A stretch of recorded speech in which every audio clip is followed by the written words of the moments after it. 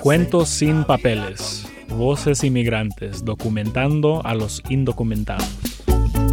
Pase lo que pase, la vida continúa. Mi nombre es Alejandro. Soy nacido en un pequeño pueblo llamado Santa María Pasco con un promedio de 1,500 habitantes y pertenece al distrito de Asunción, Nochixtlán en el estado de Oaxaca.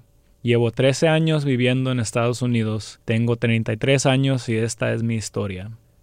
Todo empezó en el año 2005, con tan solo 20 años de edad, dejar todo atrás y empezar una vida nueva en otro país, como muchos, para unos más difícil que otros.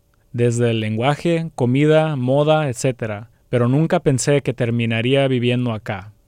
Y empecé con un sueño, el sueño de venir a trabajar a Estados Unidos por tan solo 2 años, de la misma manera que habían hecho varios amigos.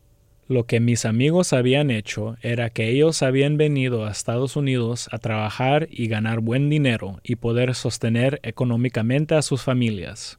Pero el panorama no era fácil. Un nuevo país, sin familia ni amigos y con tan solo unas cuantas cosas en la mochila. Pero poco a poco me he ido acostumbrando. He sufrido algunas discriminaciones, pero eso no me detiene a seguir adelante. Mis trabajos. Mi primer trabajo fue de jardinería, pero como era la temporada de lluvia y había poco trabajo, tuvieron que recortar el personal de la compañía. Y como yo era nuevo, me tocó a mí. Después me fui a la búsqueda de trabajo sin tener tanto éxito. Así, sucesivamente, hasta que por fin fui consiguiendo trabajo, pero todo era temporal, ninguno era permanente. La ganancia era apenas para ir pasándola en pagar renta, comida, en vestimenta y para lo que fuera necesario. El tiempo fue pasando, hasta que 1 año después conseguí trabajo en una embotelladora de vino, pero tampoco era un trabajo permanente. A veces trabajaba 2 o 3 días a la semana, pero tenía que seguir buscando trabajo, en lo que fuera, y por suerte encontré uno, en un restaurante lavando platos y limpiando mesas por las tardes.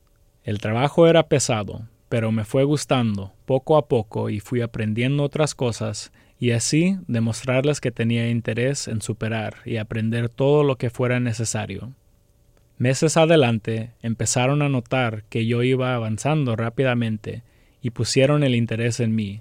Yo estaba muy feliz y me dieron otra oportunidad de trabajar en otro restaurante de la misma compañía. Por fin mi sueño se estaba cumpliendo, poco a poco.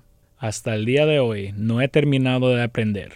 Cada día es un aprendizaje más para mí y para lo que yo sé hacer. Mis objetivos. Hace poco más de 1 año empecé mi propio negocio llamado García's Catering y poco a poco he ido avanzando. He tenido buena aceptación del público y mi objetivo o sueño es hacer de esto algo muy grande. Otro de mis objetivos es el deporte.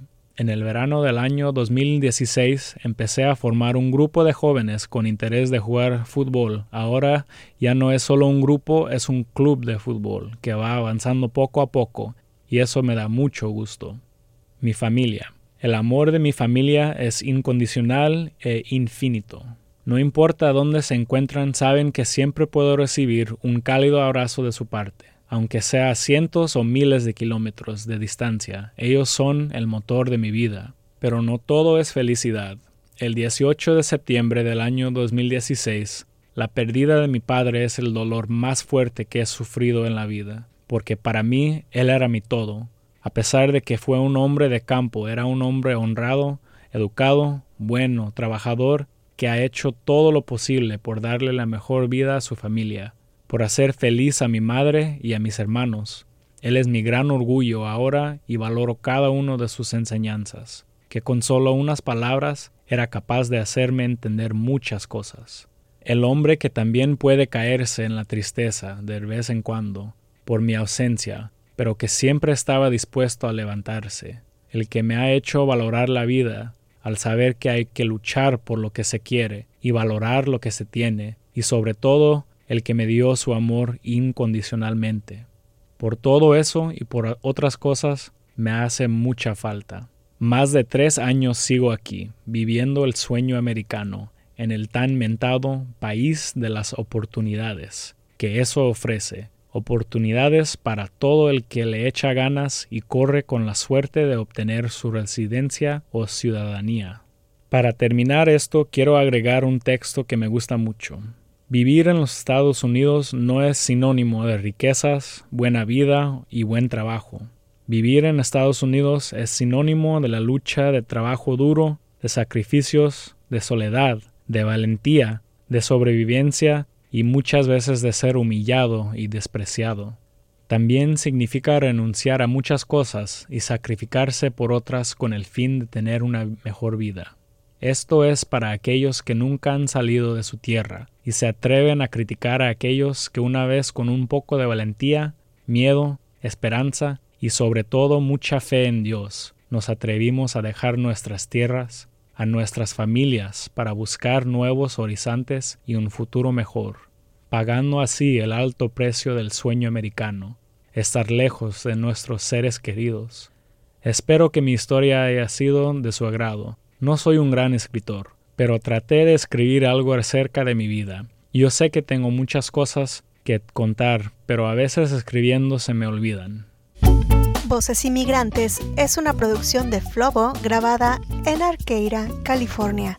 Encuentra más donde sea que escuches podcast.